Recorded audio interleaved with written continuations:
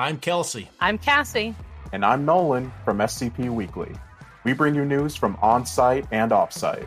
And we share your love for the creative community that surrounds the SCP Wiki. Join us on Tuesdays for new episodes, wherever you listen to podcasts, or on YouTube at SCP Weekly. Item number 6169, Level 2 Restricted, Containment Class, Euclid, Disruption Class, VLAM, Risk Class, Notice. Special Containment Procedures. SCP-6169 is to be contained 50 kilometers north of Site-19 on a farm owned by Stanley's Produce. Documents which contain redacted information or information requiring specific clearance to access are not to be brought within 2 kilometers of this enclosure. Test proposals may be submitted to the head researcher on site, currently head researcher Diana Necula. Update 18-3-2009. Personnel assigned to SCP-6169 are encouraged to interact with it on a daily basis. Acceptable forms of interaction include, but are not limited to, feeding, grooming, medical examinations, testing, etc. Update 27-3-2014. Daily interactions are to be of a playful manner and to be carried out for a total of 1 hour per day at minimum. Description: SCP-6169 is a brown male alpaca, Vicuna paceos, physically indistinguishable from non-anomalous specimens. Its behavior, when not in the presence of humans, does not deviate from the norm for its species. However, if a human is within a 20-meter line of sight from SCP-6169 and not maintaining visual contact, it will exhibit a series of activities designed to attract the person's attention. For as long as visual and/or physical contact is maintained, SCP-6169 adopts an amicable behavior. SCP-6169's anomalous effect manifests when censored material is brought within 1 kilometer, 300 meters, 100 meters, 15 meters of it. See Addendum 2, which causes said material to have all of its redacted information uncensored. The anomaly seems to be able to recognize the intent to obfuscate information. For instance, text that has had sections intentionally hidden or expunged will return to its uncensored state, but writing upon which ink has been accidentally spilled will be left unaltered. Falsified information is likewise unaffected by SCP-6169. All affected materials return to their censored state once removed from the anomaly's area of effect. SCP-6169 has been noted to affect digital and physical text, as well as audio and video media. Copies of censored materials are also affected. Furthermore, in the case of electronic text documents, information requiring a certain clearance level to access is also considered censored. In this case, any input prompt awaiting appropriate credentials will be rendered inactive, and a symbol depicting an alpaca displayed alongside it. Recovery. On 11/3/2009, Foundation agents embedded in several television service providers received reports of an evening comedy show containing uncensored strong language while being rated as TV PG. While such events are not unheard of, reports originated exclusively in the town of Mount Pleasant, New York, with the program being broadcast nationally. After ascertaining that profanity was indeed censored in the original recording, the Foundation was notified of a potential anomaly within the area. At the scene, SCP-6169 was located atop a chalk drawing of a person apparently participating in a protest.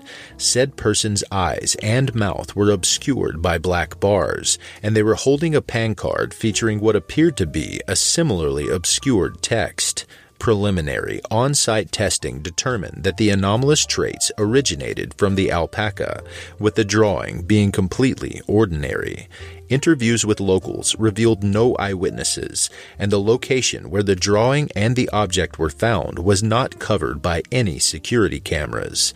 As such, the drawing was removed and SCP-6169 set to be transported to Site-19. Due to the low number of people exposed to affected TV media, a cover story stating negligence in selecting the broadcast version was deemed a sufficient follow-up measure. En route to Site-19, its ability to affect text documents was made apparent by reports of restricted information being accessible to personnel lacking appropriate clearance. As such, containment at Site-19 was deemed unfeasible, and a nearby farm was purchased by a Foundation Front company for the purpose of containing SCP-6169. Addendum 1. Several days after initial containment, during which time SCP-6169 had not interacted with personnel, the object displayed loss of appetite and generally poor vitality. During a medical examination, these symptoms were partially alleviated, with health improving gradually as the procedure carried on. Due to these circumstances, as well as its highly social behavior, it was theorized that SCP-6169 requires human attention as a secondary form of sustenance. This theory has been proven by daily interactions between personnel and the object, which kept its health at consistently improved levels. Containment procedures have been updated accordingly. Addendum 2. Project Lumos. Level 4 clearance required. Input credentials. A proposal was made by researcher Necula to use SCP-6169 as a means of acquiring information from documents recovered from certain groups of interest. The following email exchange occurred. Date 2/4/2012. From researcher Diana Necula to Dr. Tilda D. Moose, Site-19 Director. Subject, SCP-6169 Proposal. Director Moose, during its long years of activity, the Foundation has contained numerous world-ending threats, eldritch horrors, and perhaps, unsurprisingly, even gods. Looking at them, some of the most risky, but at the same time crucial operations are carried out to learn more about the anomalies so that we can contain them more reliably. In this regard, every bit of extra information can save valuable resources, including human lives. Before working with SCP-6169, I was assigned to an artifact recovered from a certain group of interest. While the object itself was simple enough, the recovered documentation was nearly useless because of all the expunged information. This is to be expected. After all, the Foundation's using the same mechanism because it's effective, but I believe we could avoid further such difficulties. I propose using SCP-6169 to extract information from documents recovered from groups of interest. Its anomalous effect has been shown to also apply to copies, so there's no need to risk the original documents. The provided information could save us days, if not weeks, of experimenting to find out proper containment procedures, not to mention diminishing the risk undercover Foundation agents are exposed to. I hope these potential benefits are enough to make this worth considering. Regards, researcher Diana Necula. Date 2/4/2012. From Dr. Tilda D. Moose, Site-19 Director. To researcher Diana Necula. Subject, SCP-6169 Proposal. Researcher Necula. The suggestion sounds promising, but unless there's a significant benefit, risks posed by using anomalies are too high. In this case, however, the potential benefits warrant at least a trial. As Providence would have it, we just got our hands on something we could test it on. I'll approve one experiment in this regard. Depending on the results, we might move forward with your proposal. Site Director Tilda Moose. The experiment was approved by Site Director Moose on 5/4/2012. En route to the anomaly's containment site, agents have noted that the anomalous effect's radius have been reduced to 300 meters, 30% of the initially observed affected radius. The object of the experiment was a copy of a document acquired in a raid on a Chaos Insurgency base, featuring heavy redaction to the point of rendering 90% of the information illegible. Upon exposure to SCP-6169's effect, all redacted information became legible. However, 2 personnel were incapacitated by the effects of an embedded memetic agent.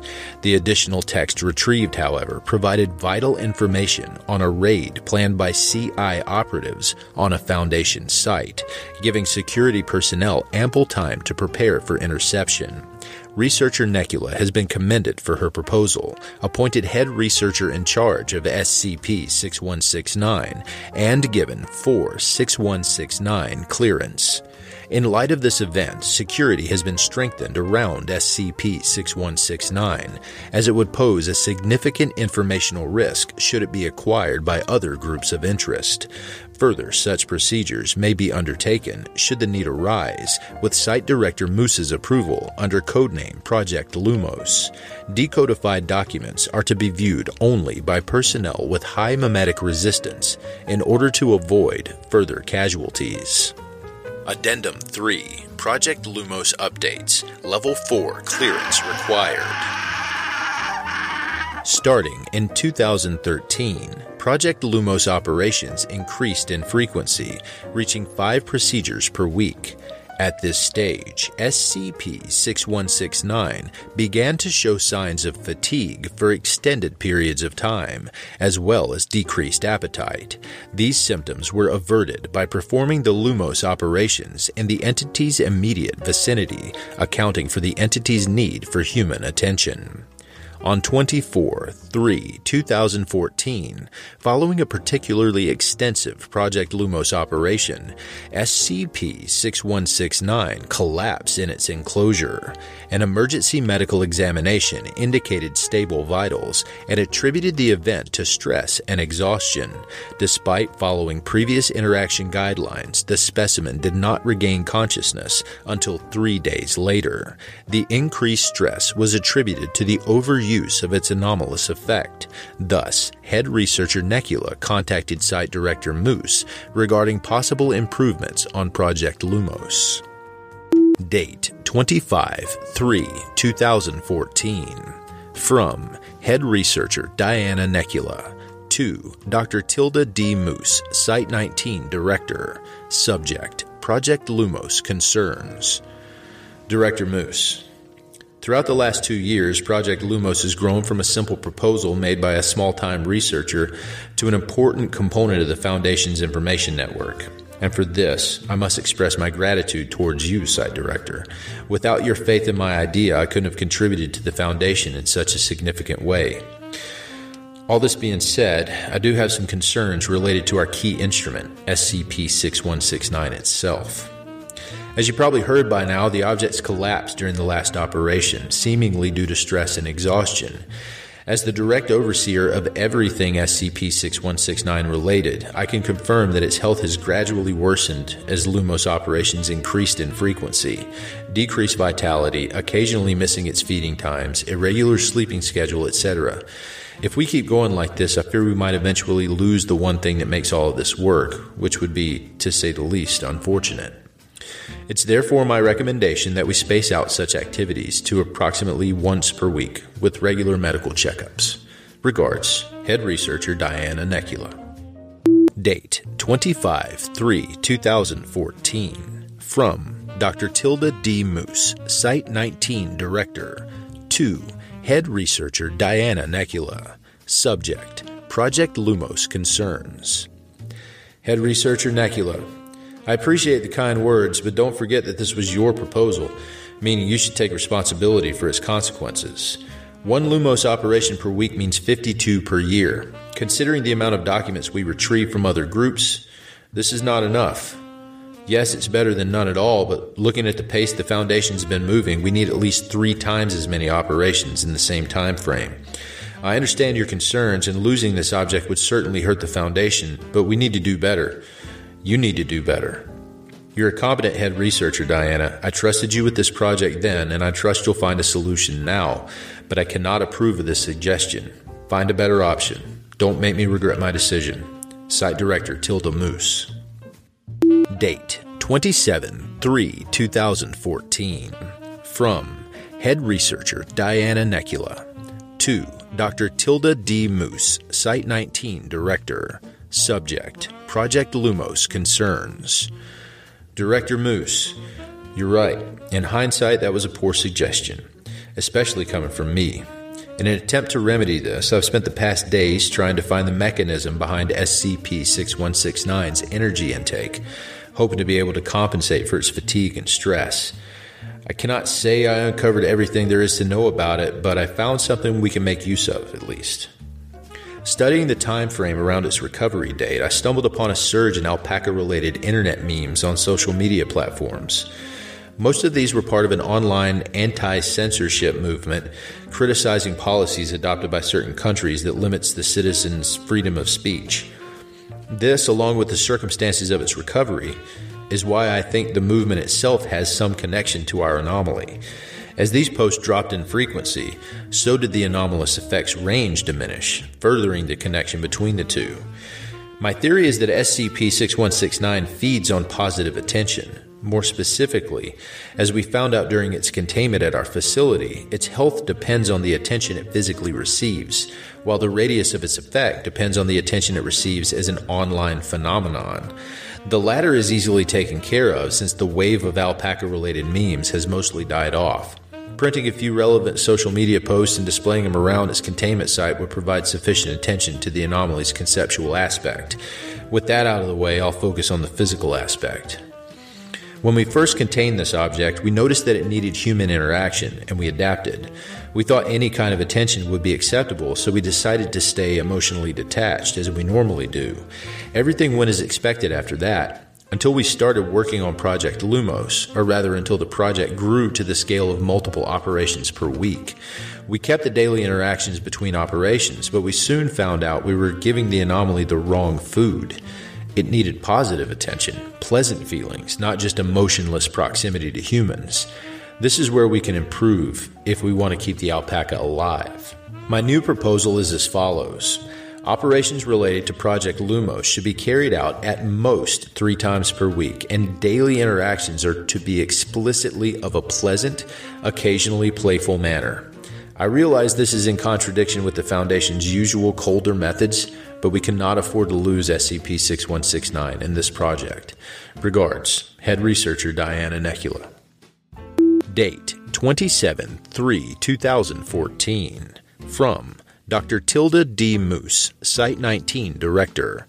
To Head Researcher Diana Necula. Subject, Project Lumos Concerns. Head Researcher Necula. If you believe this to be the best course of action we can take, then so be it. Updates approved. Site Director Tilda Moose. Following Site Director Moose's approval, the containment procedures and Project Lumos protocol have been updated accordingly. Post-update. SCP-6169's physical health and range of effect have remained stable.